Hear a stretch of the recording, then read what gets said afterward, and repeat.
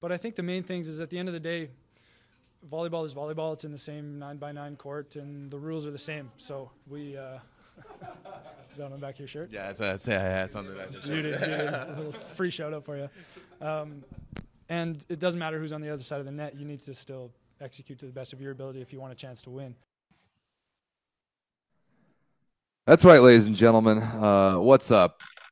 Let us know if you can hear us. I think we're dealing with a little bit of audio issues right now, but I think that they're working. I'm seeing audio coming up on my side. So that's good news. Let us know in the YouTube live chat. But welcome. This is the 9x9, the 81 square meters of usually the best and finest volleyball content on the internet when everything works. We've done a lot of shows throughout this tournament. Everett, this is it. It is the finals. It is over. The 2022 Men's World Championship is a wrap, and Italy has won.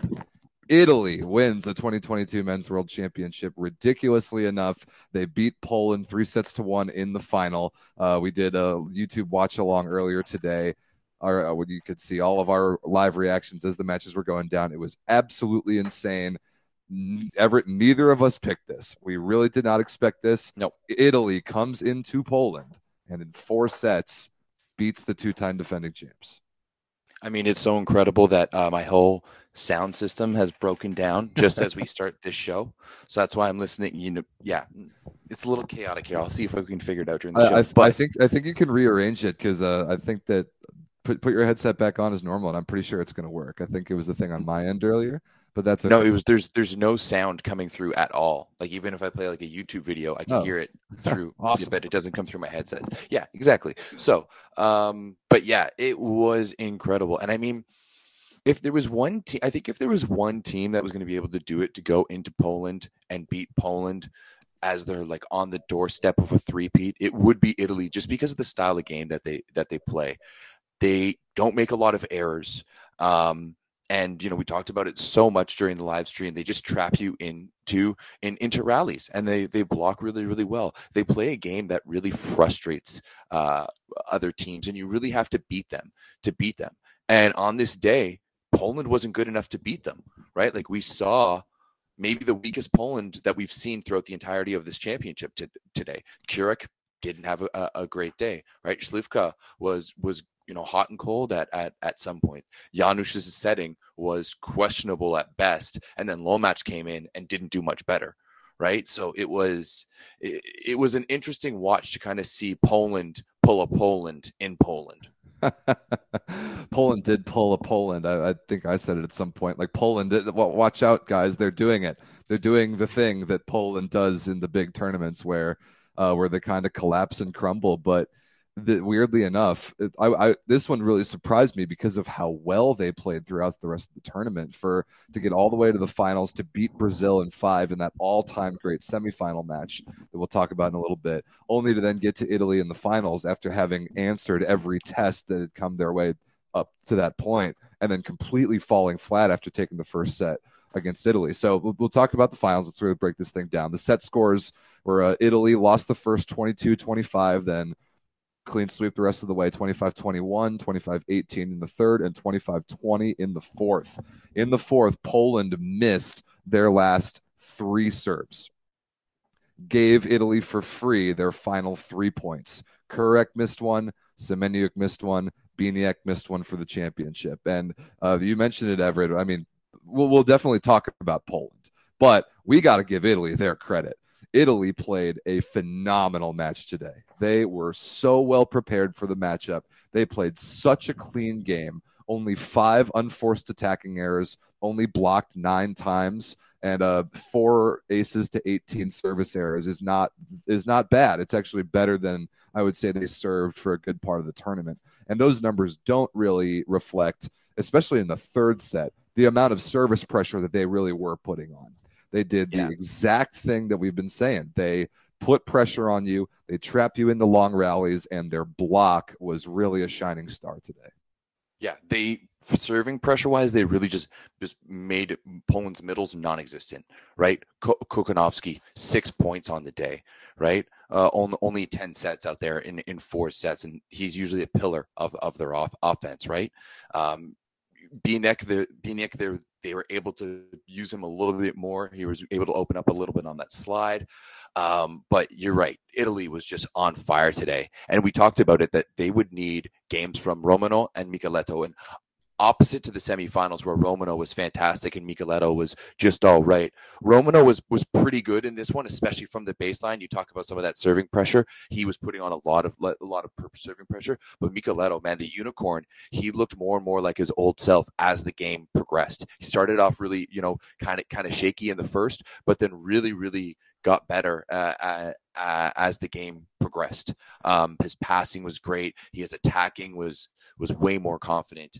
And quietly worked his way up through like 11 for 26 with 2 errors. Not fantastic numbers, but still a solid contributor on this Italian team. Yeah, certainly not bad. That's a bit over 300 efficiency plus 2 blocks and an ace. And like you said, he started off pretty cold in that first set that Poland won, then really got a lot better from there. And we got to shout out Daniele Lavia. Led the match in scoring, 19 points, 16 for 36 attacking, 4 errors. Pretty good percentage there. Plus 2 blocks and an ace. And we were talking about it during the live stream. The blocking ability of Lavia and Micheletto in particular on the left side for Italy to shut down Bartosz Kurek was it really put Poland in a difficult place beginning of the match with their superstar, the reigning MVP opposite, unable to get going. Kurek 7 for 22 with 6 errors. That's the worst match we've seen him play in years. Yeah, he took the worst time really to have a dud of a match. And it's really too bad because, throughout this entirety of this tournament, we were talking about, World Championship Kurek, where he's just at this other level and performing at this at such a high level and just so efficient, crushing balls. And that just wasn't there today. And you could tell that he had the enthusiasm, he had the fire, but it just wasn't connecting like it was. It wasn't as clean like it was. Even when things were going well for Poland, like in the first and second set, like after that, it was kind of downhill from there. But even when things were going well for Poland, he wasn't going well. Right. Like he had negative efficiency. He got 1 kill late in the fourth that kind of bumped him up, but that's about it. He had even efficiency at 6 kills and 6 errors, but when he came back onto the court. Maybe even a critique of Gerbic and having not gone to Kaczmarek earlier, right? And not having allowed him to get into the game earlier, given how much Kurek was struggling at that point. Yeah, pretty crazy thing to argue, but I do want to focus on Italy a little more before we talk about Poland, all their kind of shortcomings, because I do think that while Italy played a very, very good, clean, well-organized, well-scouted, well-prepared, well-coached matchup today, I think that Poland played right into Italy's hand. And I think that there was a lot that Poland did that allowed Italy to win that match. But the attack efficiency numbers, not eye-popping. About 300 efficiency as a team for Italy, and only a little bit worse for Poland. Just not horrible, but it's the unforced errors that Italy didn't make that put Poland under so much pressure. And oh boy, do we have to shout out this man right here, Simone Giannelli, 7 points as the setter. He outscored both, or actually all 3 of the Italian middles. 7 points on 5 kills and 2 aces. And there were so many balls that he just wound up on and took legitimate swings that were just electric. He bounced a few, dude. Yeah. He bounced a few. I mean, the fact that he has more points than all the middles is kind of almost like a secondhand insult, because he's the one setting the middles too. So he's out there calling his number more than he's calling any of the middles numbers. But hey, I mean, at the end of the day, they won, and you're right. He's just such a consummate leader, and you can tell that this team really lives and dies by him. You have a fantastic second setter in Riccardo Sbertoli on the bench, who we have not seen at all. Any other country in the world would love to have Sbertoli on the court, right? USA would love to have them as Sbertoli as his second setter. I would love to have Sbertoli for Canada. Literally every country could use Sbertoli, but Italy just when did Giannelli come off the court at any point this year? right? The whole summer, even in VNL, it was crazy. How he played the whole time, and we really every minute weren't expecting that. No. Great point in the chat. The setter dump that Gianelli did when Janusz served and was nowhere to be found on defense. That's exactly the Simone Gianelli that we know and love. Smart. Not only is he capable of scoring points on offense, he picks the exact right time to do so every time. He saw a totally wide open space when Martin Janusz served, didn't get to base defense fast enough. Gianelli threw it straight down right to where he was supposed to be. And just like we saw in the semifinals of VNL when the United States beat Poland very, very cleanly and Micah Christensen completely outplayed Martin Janusz, it was a similar situation here. The level of class difference in setters was drastic today. Hugely drastic. And the value of a world-class setter like Simone Gianelli has never been higher than it is right now. And you can ask any Polish fan what they would give to have traded for even somebody of Gianelli's caliber, even like Riccardo Spertoli's caliber. I think they have a better chance to win this tournament with anyone of that caliber easily. 100%. I mean, for Gianelli, for me, he's really stepping up into one of that upper echelon of group of setters. And I think he was already there, but he's even more so cementing himself the way that he led this team. The timing of everything, he's just so calm, and you can tell he's controlling every little thing on that court. And, that play, like beating Janusz there on the dump was a perfect example of that. You could just tell that was Gianelli's game, and he was the puppet master of all of it, right? Like, if you were going to tell Italy last night that they were going to make Keurig have one of his worst games of the World Championships in how many years, that he was going to get subbed off the court, that Janusz all of a sudden looked like he couldn't set a beach ball, and Lomac wasn't doing much better, like that would have been their absolute perfect game plan, and they pulled it off to the T. We talked about their blocking already, and it really wasn't just the number of stuff blocks at what do they have as a team? 9 in 4 sets, which is pretty good. I just got a hold of the actual official stat report from Polish media, so this actually might tell us more than the FIVB's site will. How many blocks total? Yeah, 5 for Poland, 10 in the official stat report for Italy. And not only the blocking, but the defense. Italy significantly out-defended Poland in this match, and Simone Gianelli dug a bunch of balls. Even Roberto Russo, a middle blocker in position 5, stuck an arm out, dug a ball that went over for a kill on the Poland side.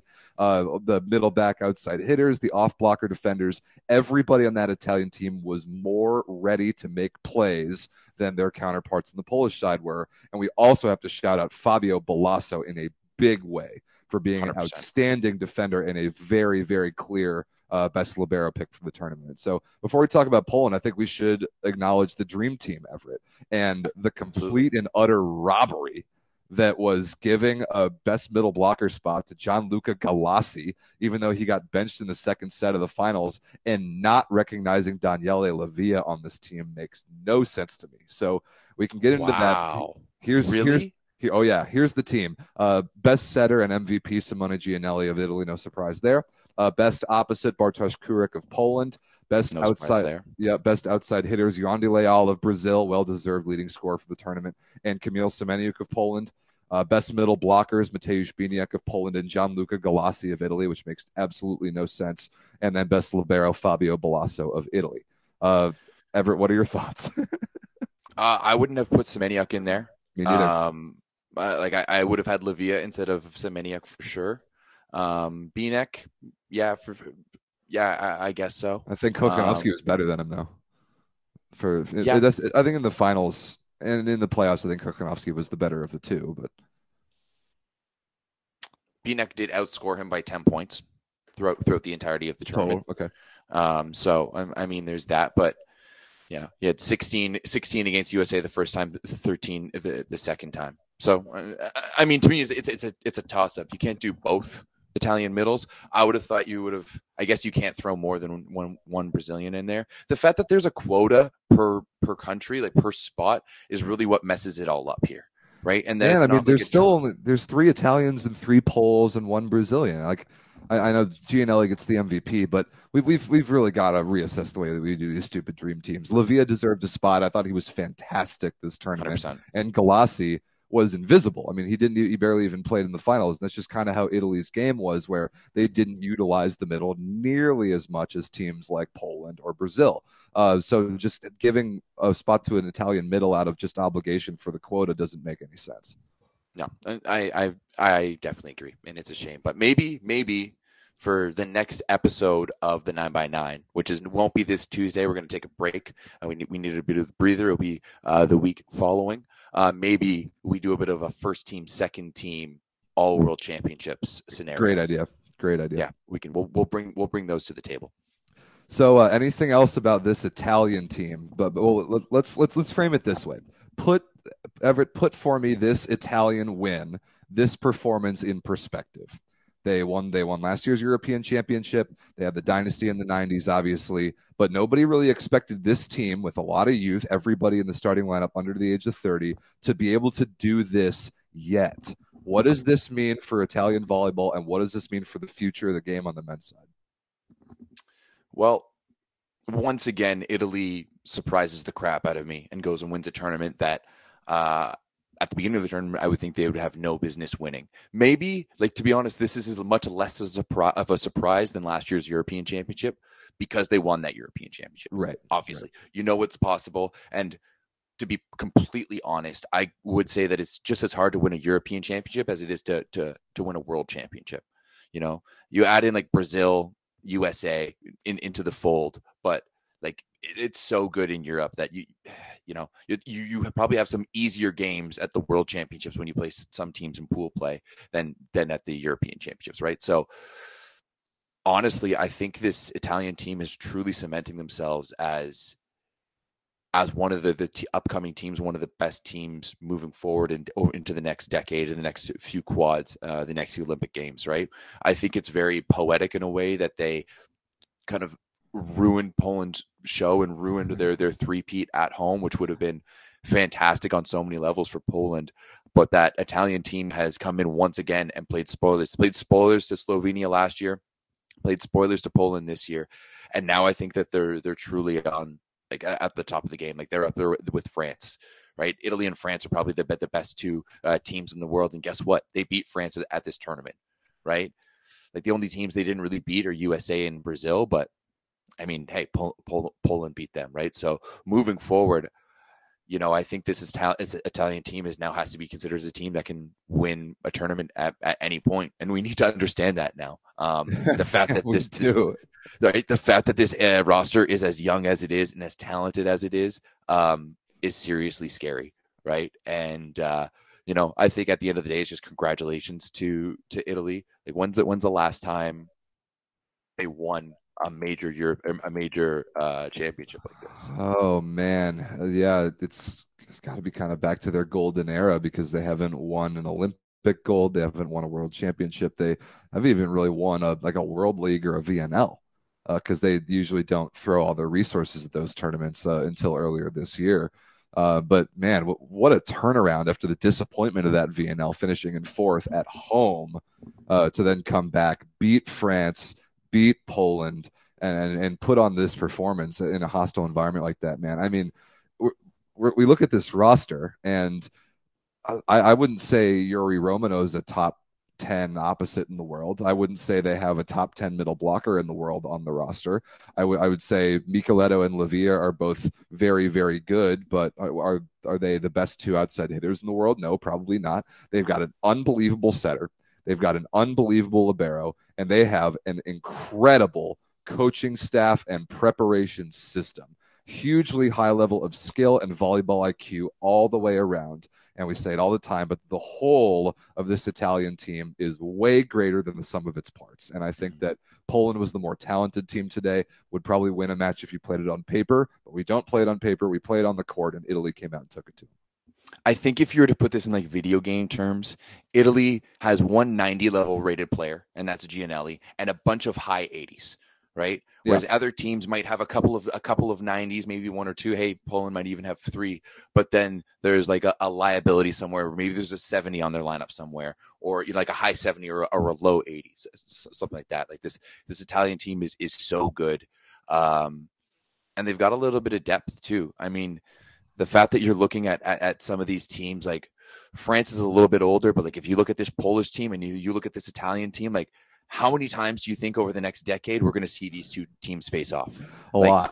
I think that's like we're going into the Italy versus Poland decade, both on the on the club side at Champions League and internationally, VNL World Championships, Olympics. Yeah, sure enough. Crazy enough, Everett, if you have a phenomenal volleyball culture in your country, you have a great development system, you succeed at the youth level, and then you have phenomenal club leagues with resources where you can develop your domestic players, it's going to make your national team pretty good. Who knew? In both Shocker. Amazing. Shocker. Yeah, both all three of the medalists in this tournament, Italy, Poland, and Brazil, that's the case for all of them. Great volleyball cultures, systems, development programs, and domestic leagues. And sure enough, if you want to win a major international tournament, that seems to be a pretty well-defined recipe at this point. So huge congratulations to Italy again. Coach DeGiorgi and the staff did just a phenomenal, phenomenal job this entire tournament. So Everett, we got to talk about Poland. We've got to talk about Poland, and it was an all-time match that they won in the semifinals to beat Brazil. And that Brazilian team played great. The Brazilian team was undermanned as Lucarelli went down, and they gave everything they had, and Poland survived a very serious scare. And that was a 5-setter, and then the next day they come out and play the finals. They take the first set. They're looking pretty good. What happened? We were watching it. Summarize for the people that weren't talking along with us in the watch along stream. What happened to this Polish team? I think first and foremost, what happened, I truly think that Bartosz Kurek not having his best day is the first kind of kink in the armor that happened, because then it leads to needing more pressure on the left sides, because you knew you weren't going to be able to give a lot of volume to the middles because of how well Italy was serving. Right. So it really came down to Bartosz Kurek not producing early on. And like, remember, they were down by 3. What was it? Like they were down 19-16 in the first. They were able to come back. Yeah, that's right. Push. Even in the second, like they had a good lead in the third as well, too. But it just kind of like piece by piece crumbled away. And we saw that they were just floundering once they got to the fourth. At the third, they subbed everyone off. Brought in all the bench guys, and they're like, okay, they're going to rest up. They're going to come back to push this to a fifth, but it just didn't happen, right? Those pieces just kept falling around them. And then by the fourth, no one had any momentum. Like their best scorer in the fourth was fourth and Fornal. And I was saying on the stream, just feed him, because he's the only one who's got any juice right now. But yeah, it seemed like Kurek couldn't get going. And I think that affected Janusz's confidence, and being like, how can I not get him going? And then it was just a domino effect from there. That's really the thing for me too, is that you didn't get none of the individual attackers for Poland inspired that much confidence from even earlier in the match in that first set that they won. I wasn't watching it and was particularly confident in any single Polish player. But when you really look at the numbers and when you felt what was going on there, the fourth set, it's the setter position again. The setter position again came and snake bit Poland. Marcin Janusz got thoroughly outplayed. Not only were there some balls that he set that were borderline unhittable, especially to the middles, which is something that he's been good at, to both Biniak and Kochanowski, and those two require very different balls. But he was setting some unhittable balls to those two guys. And then it's the decision making, and like that play that we were talking about where he serves, he doesn't get to base on defense. Gianelli throws it straight down to where he's supposed to be. That other one where the ball popped up in the air off like somebody reached around and covered it off an off-speed shot, popped straight up in the air. Poland looked at it as it hit the floor. Roberto Russo, a middle blocker, digs the ball, and it comes back over on the first contact, hits the floor. There's the collective tightness and panicking in the big moments. Is exactly what we've seen from Poland in all the tournaments that they've been so scrutinized of having not getting it done the last so many years. And to me, it comes down to the setter. And I know this is Marcin Janusz's first year as the guy for the Polish national team. He's going to get there. I have faith that he's better than Fabian Drzyzga. He's the best option right now, for sure. He's going to get better. But he had a huge test just now, and he failed. he did not come up in that fifth set when they needed him to, and the entire offense suffered. Yeah, I mean, we've talked about it a number of times about the style of setter he is, and he's very steady. You know, he does things very well. He delivers a good ball. He sets a pretty good offense. He does things at a very good level. Pretty good sometimes, great sometimes, but it's just not sustainable. And I often wonder about his confidence level. Just as seeing him out there too and walking around, I wonder if he thinks he belongs with this roster, setting this roster, because this is a few times now that it's really crumbled for him in gut check time now. You know, this one and obviously the semifinals, the VNL. And is it just something that is in like the core of Polish setters? Like, how come this volleyball crazy country can't find someone to sling some butter? You know, that's really my question here, and to do it confidently, because I think Janusz, all the tools that he have is enough, right? Everything that he is enough to be able to lead this team to a championship. But you can tell he starts questioning himself, and the sets just become a little bit higher. They're a little less precise. They're, you know, kind of all over the place. Like we saw the connection with Binek really deteriorate throughout the match, and yeah, like it's something he's got to step up and be the man at a certain point. It's like Gianelli, like he needs to take a book out of Gianelli's, a page out of Gianelli's book, because he doesn't need to be fully like Gianelli, especially on that roster. Right, Gianelli is exactly what that Italian team needs, but Poland needs like a little bit more attitude from Janusz. But I mean, it affected everyone. There's even that one play that we saw Zatorsky just watch a ball fall in off of the block. What was up with that? Like, man, Zatorsky, if anyone, like, you have so few opportunities to put your paws on a match and put yourself in the match as a libero, and you have to take them, right? If Eric Shoji is there, like, that's picked up right away. I absolutely guarantee it. Fabio Balasso, same thing. He made so many outstanding plays, like really showed up and made an impression at the libero position for Italy, and Zatorsky did not. But I want to bring up, I'm curious, back to the Janusz thing, being the setter. Now it's still new. Again, this is the first year. Well, we're good. This is not the end of the Marcin Janusz era. This is going to be a long saga of the constant scrutiny that Polish volleyball is always under, because they're such a phenomenal volleyball country and fan base and all that, and the expectations are always high.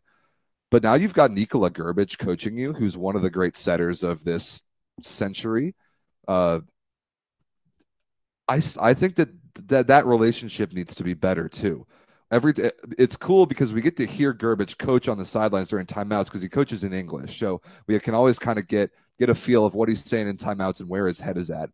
There's even a nervous energy about Grbic in the way that he communicates with his team that I think kind of contributes a little bit to the nervous energy in the big moments for this Polish team. It's not really a balance of like specific tactical versus positive.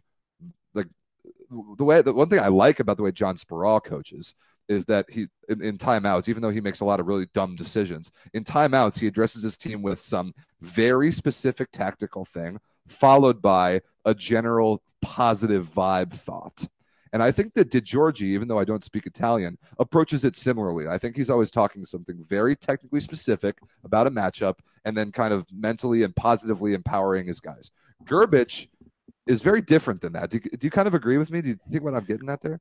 Well, I think for Di Giorgi, like, they literally have I would almost see Di Giorgi reading the game through his game plan and kind of looking up and being like, okay, yeah, we're where we expected to be.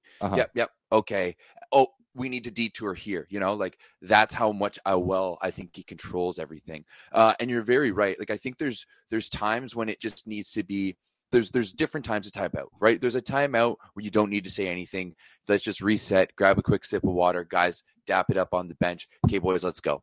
There's a second timeout that's very tactical, analytical. Hey, we need to do things. There's a third timeout that also needs to be employed, and it's the rah-rah, let's go, go one, when it's gut check time and you're down in the fourth set at home in the World Championship final. And there was one timeout in the fourth set, and Grbic calls it, and I'm expecting, I think he's going to light them up here. And as he's talking, I can't see him, or I can't hear him. Like we were talking, but you can see he's talking about technical stuff about how they're doing. Like, dude, it's the fourth set. Just get the boys going. Yell at them, swear at them, do something, right? How do you get them like talking about technical, about like, hey, we need to go thumb down a little bit more to get the F that. Pass the ball with more parabola, like he always says. Like, pass the ball. Yeah. He would say like, pass the ball higher, put more arc on the pass.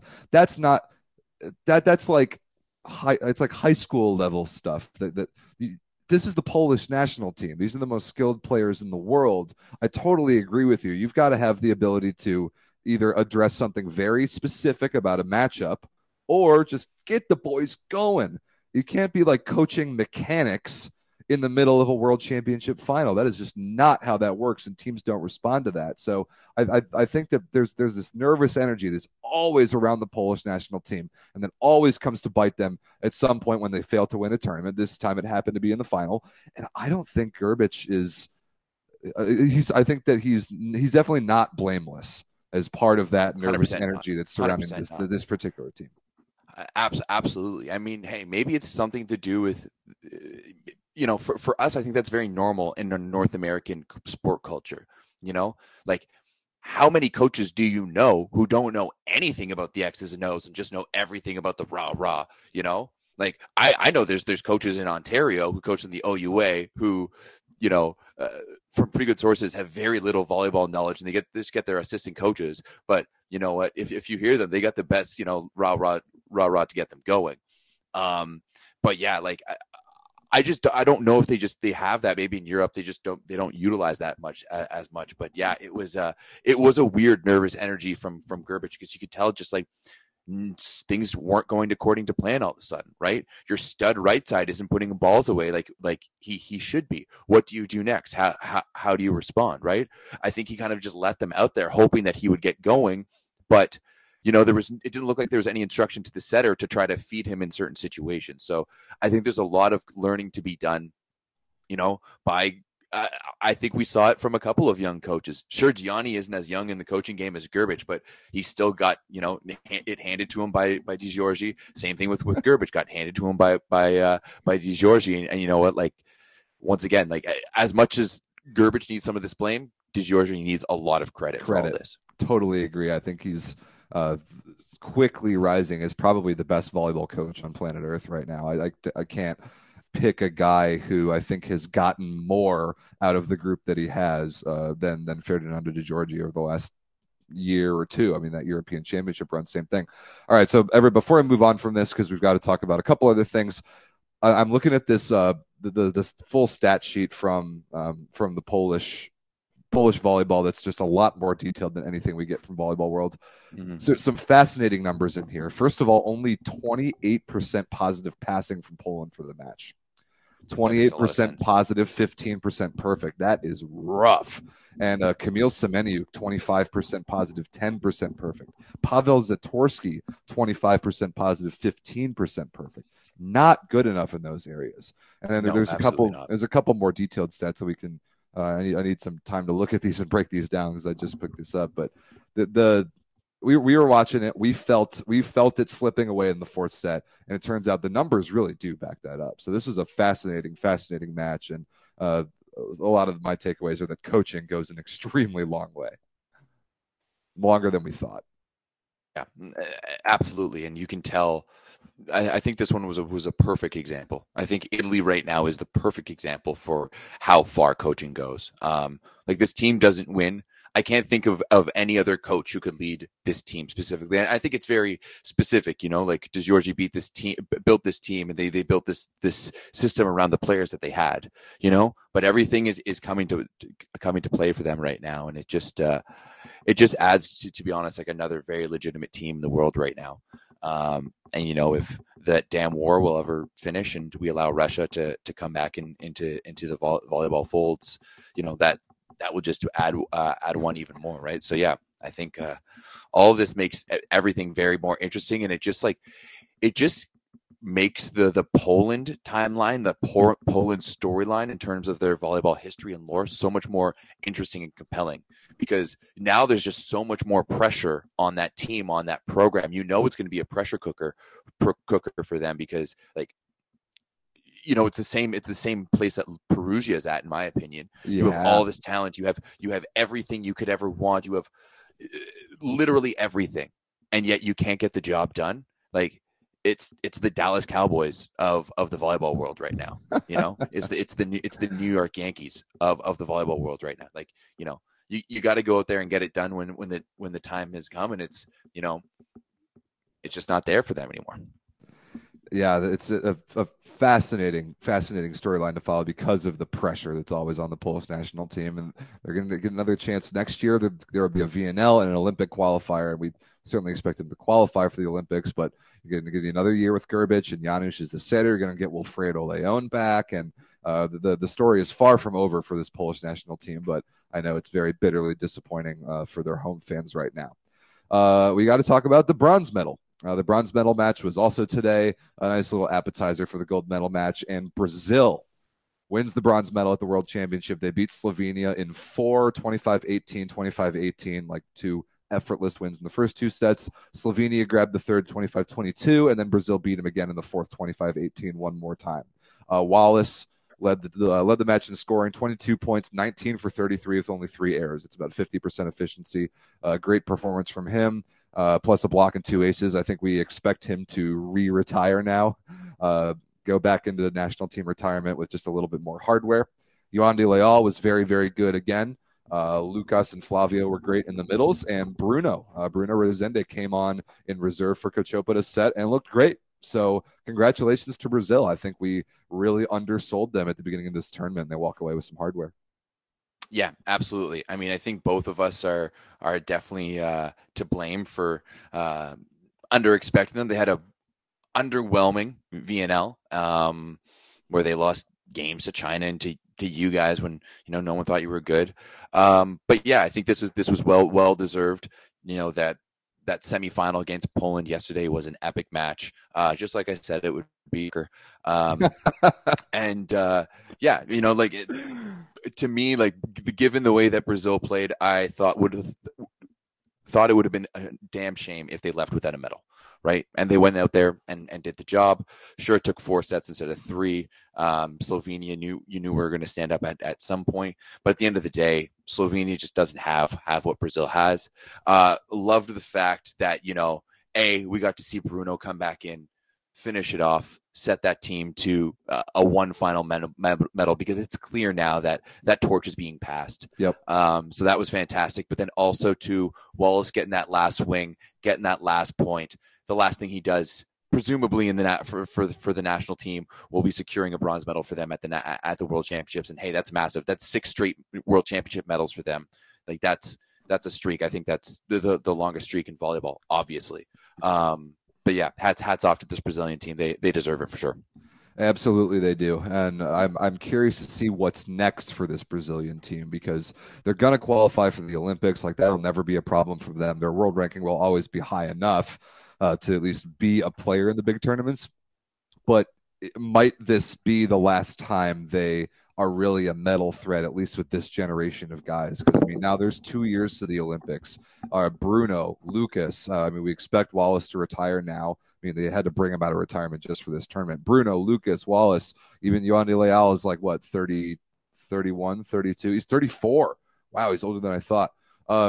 Not an overwhelmingly young Brazilian team. I don't really see it in the pipeline for them to keep that sustained level of classic Brazilian excellence. So that's my question for them, is where do they go from here? But if this happens to be the end of one of the great eras of volleyball of all time, it was a pretty poetic run and a pretty nice finish for this Brazilian team to walk away with a medal all the way in 2022.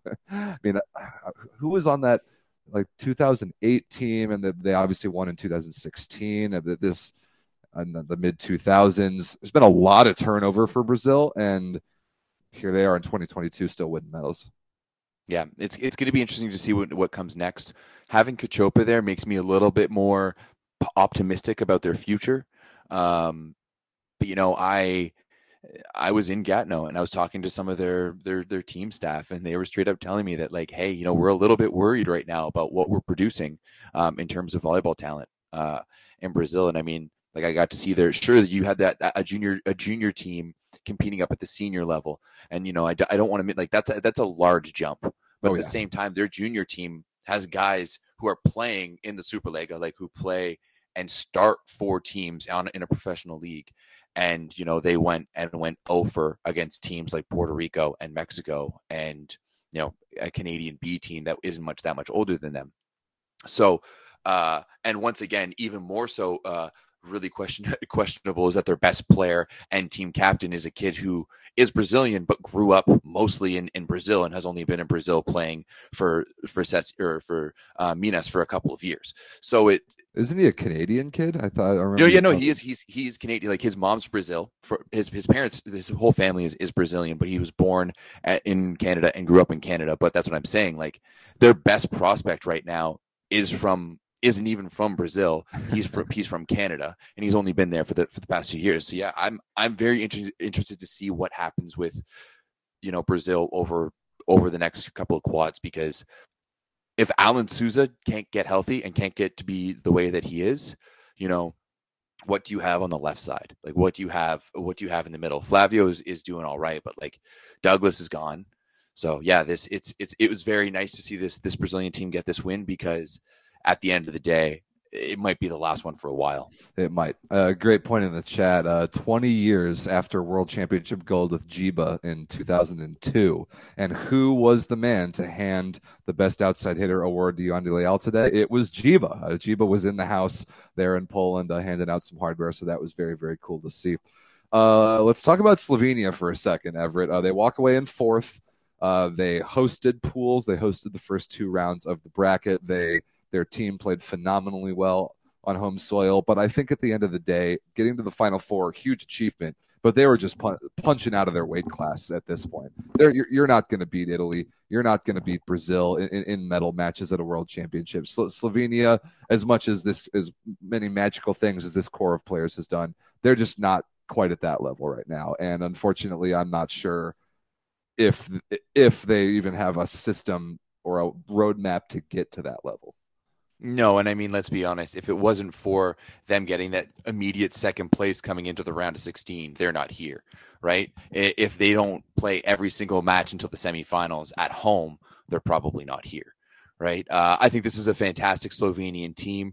Once again, kind of closing the book on what has to be their golden generation, really changed the game. Like if I go back to 2011, I know that Slovenia was losing to Slovakia to get into World League qualifying. That's not a short time. That's not a long time. That's only 11 years to go from, like, and even less. From 2011, they're not qualifying for World League qualifying, and by 2015, they're getting silver medals at the European Championships, right? So that's a 4-year span that something happened, right? Jack got some magic beans or something and just sprinkled them around in Ljubljana and areas, but yeah, it's probably done. Also, can we talk about the fact that you have arguably one of the most explosive outside hitters in the world in volleyball, and he sat his ass on the bench the entire tournament? Ernout, Chibul, yeah, you're fantastic. Rock Mazic is one of the best players in the world. Put him on the right side, throw him in, like, use him, find a way to use him. If not, like, it's such a waste. Find a way to use him is the best way to say it. Figure it out. And I know that there's been a lot of turmoil for the Slovenian team this summer alone. I mean, they hired Mark Lebedew, fired him immediately after VNL. George Kreitzu comes in, and I think that he probably wasn't really the one calling the shots on that team. I think it was kind of that team was probably run by the committee of those guys that have been there making this run. Your Chebuls, your Ernouts, your Tonček Sterns, your Kozamernik and Pajank and Kovacic, Libero, those guys. Like, we know that they only really have 9 players in their team. They have their starting 7, they have 2 capable setters, and they have the Rock. Find a way to use him. He's one of the best prospects in the world. He is your only hope, if you're Slovenian, at them staying at this level for the foreseeable future. Find a way to use the kid. 100%. It's just, like, also such a waste too that you played all of those matches at home and they couldn't see your best player, your best prospect, the one who's lighting up the Italian league now for the past few years. Like, such a short-sighted, like, boomer move by the Slovenian Federation. Absolutely. You gotta pay homage to your legends, the guys who got you there. But at a certain point, you got to move forward, and you got to keep moving forward. And I don't know if Slovenia is doing that right now. Well, that's kind of the fun thing about this World Championship is that this calendar since the pandemic has been weird.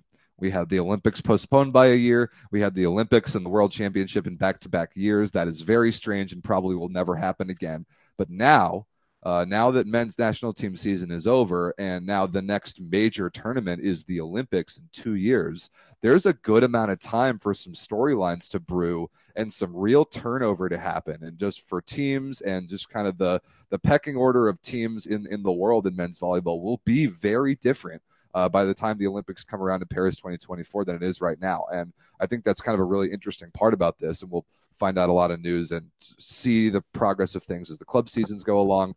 But this Slovenian team, both Slovenia and Brazil, it was funny that they were the two playing for the bronze, is that those, I think, are the two most fragile of the teams playing at or near the elite levels right now for the foreseeable future. This, in both cases, might have been their last chances to play for a medal of this kind. I'm looking at some things right now, and I have a conspiracy theory. Let's hear it. I think that the reason that Atonček Stern and Earnout and all those guys went to the federation and got Lebedew fired is because they were butthurt that Mazic was playing over them and that the young guys were playing over them, because Mazic led Slovenia in scoring during the VNL, right? Like, he played a lot. He was their guy. And obviously, Lebedew was coming in and building for the future, and the old guard didn't like that very much because, as we said, like, we barely saw him whatsoever. He went from being their leading scorer at VNL to being nowhere to be found. However, you got to also point out too that VNL was a bit of a dumpster fire for them, and they made it all the way to the semifinals and to the bronze medal match here at World Championships. Results don't lie, but they did have it's impossible to ignore the advantage they got from hosting the tournament.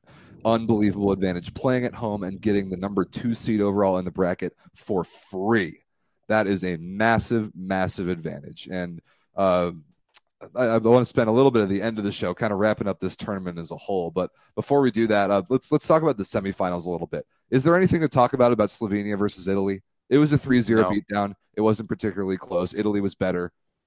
Is that it? Slovenia had nothing, to be honest. You could tell that they were missing their home fans, that they weren't the same, and I fell asleep, to be perfectly honest. It was Yeah, I watched the first 2 sets, and then I turned it off. It was over at that point. I do want to talk about the other semifinal really quick. 100%. Poland versus Brazil, 3-2.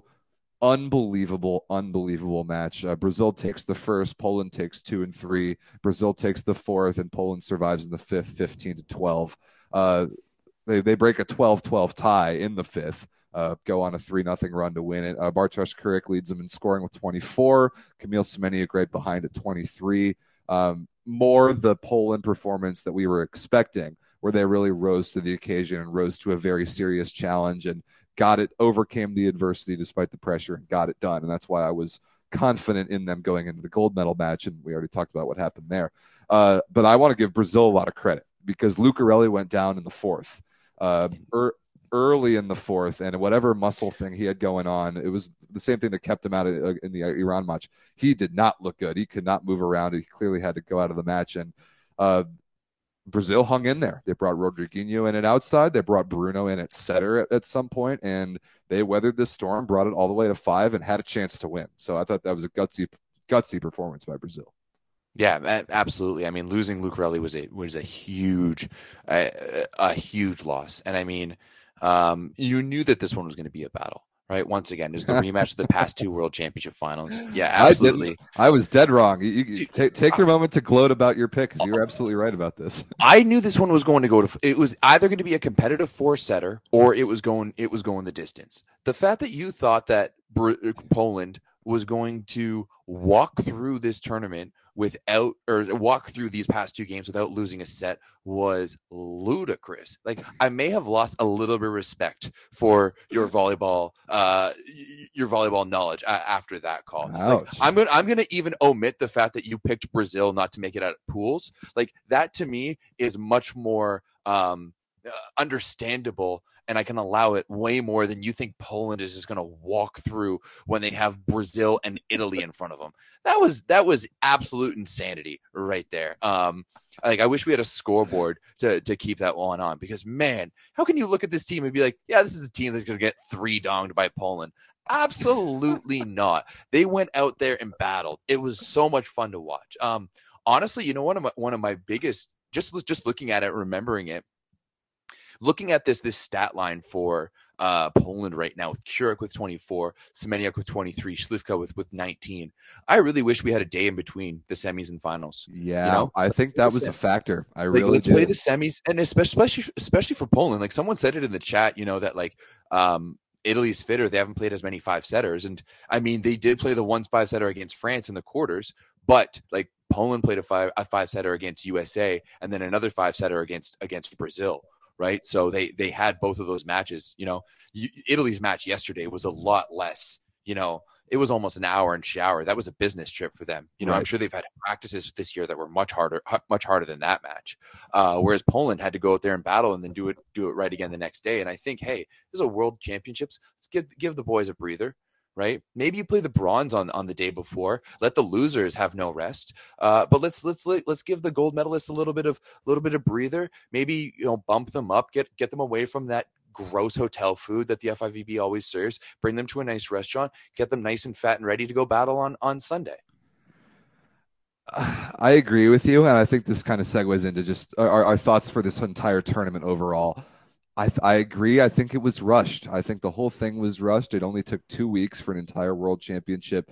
I think the finals, the day after the semifinals, not good organization. But I hate giving the FIVB the benefit of the doubt. But they had to scramble at the last minute to completely reschedule and reformat this tournament after it was supposed to be in Russia, and they started a war, and it was rightly so removed from their borders. So I understand that the tournament was definitely pieced together later than was ideal, but there are fixable things about the schedule and the format and the flow, and just it to create a better product out of it. I think we can do it better for the next time, and we'll talk about this more as we preview the Women's World Championship, because the question in the chat, are we going to do a similar level of coverage for women's? Yes, we will.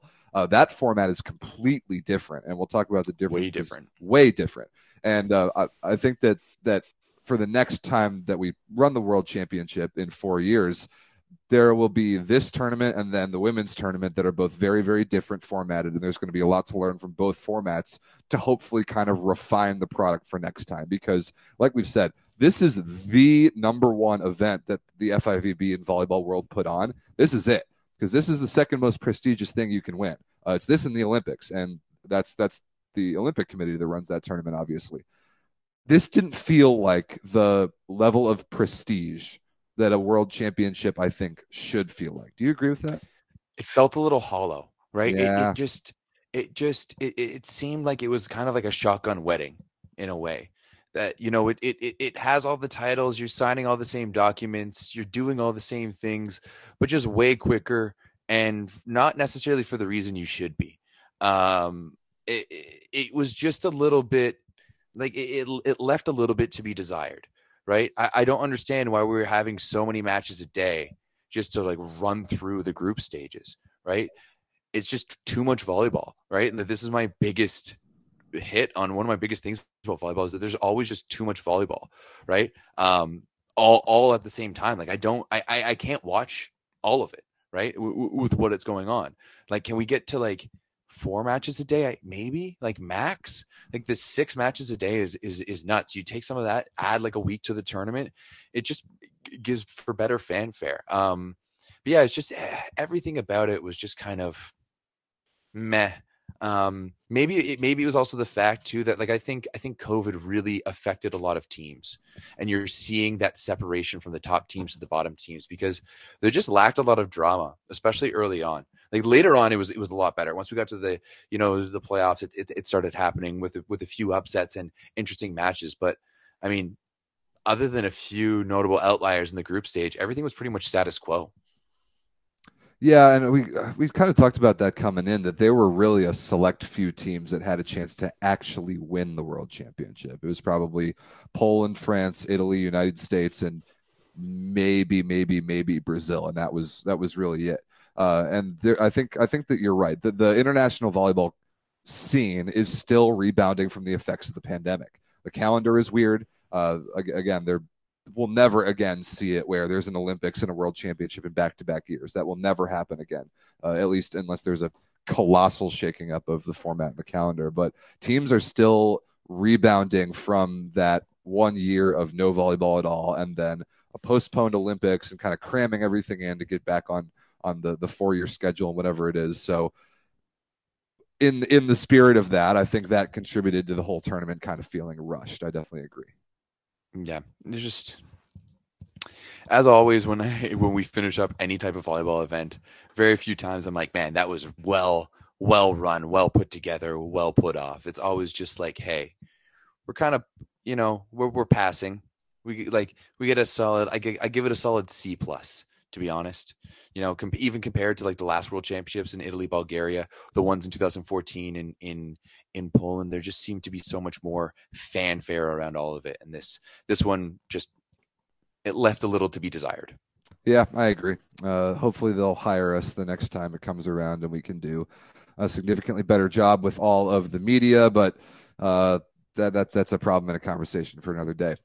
So Everett, is there anything else to talk about this World Championship before we take a well-deserved week off and then focus our attention on the women's tournament and the beginning of the club season? Because as this is volleyball, there's no off season. We're putting our athletes through way too much. But that does mean there's always something to talk about. No, I mean overall it was pretty good. There's a lot of volleyball in the past little bit. I won't lie, I'm a little tired. I'm a little bit exhausted. So going to use the next little bit to rest and recoup. Overall, overall, as I said, a little bit disappointed, but also like pretty happy. It was good volleyball.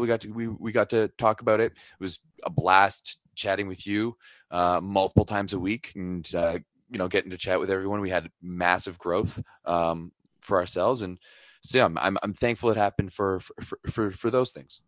Me too. And before we wrap up, we do want to kind of just catch all of those of you who might be new to the Volleyball Source channel or new to the show.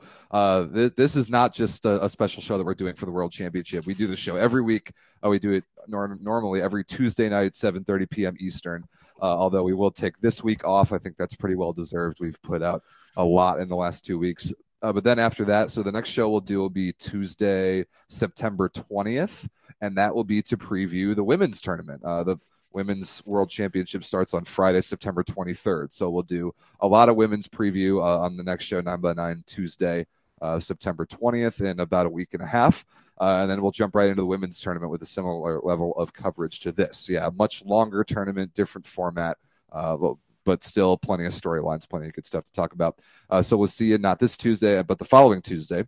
And we want to encourage people to just follow us and everything that Volleyball Source is doing all the time. Subscribe to this YouTube channel for sure.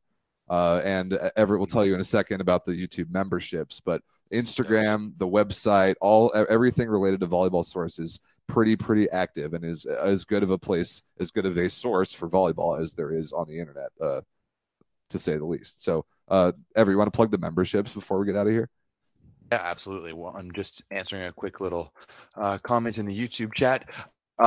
So if you guys notice, we do have as we said, Rob said, there's the subscribe button, but there's also the membership button. So for $4.99 $4.99 USD, you could become a Volleyball Source member.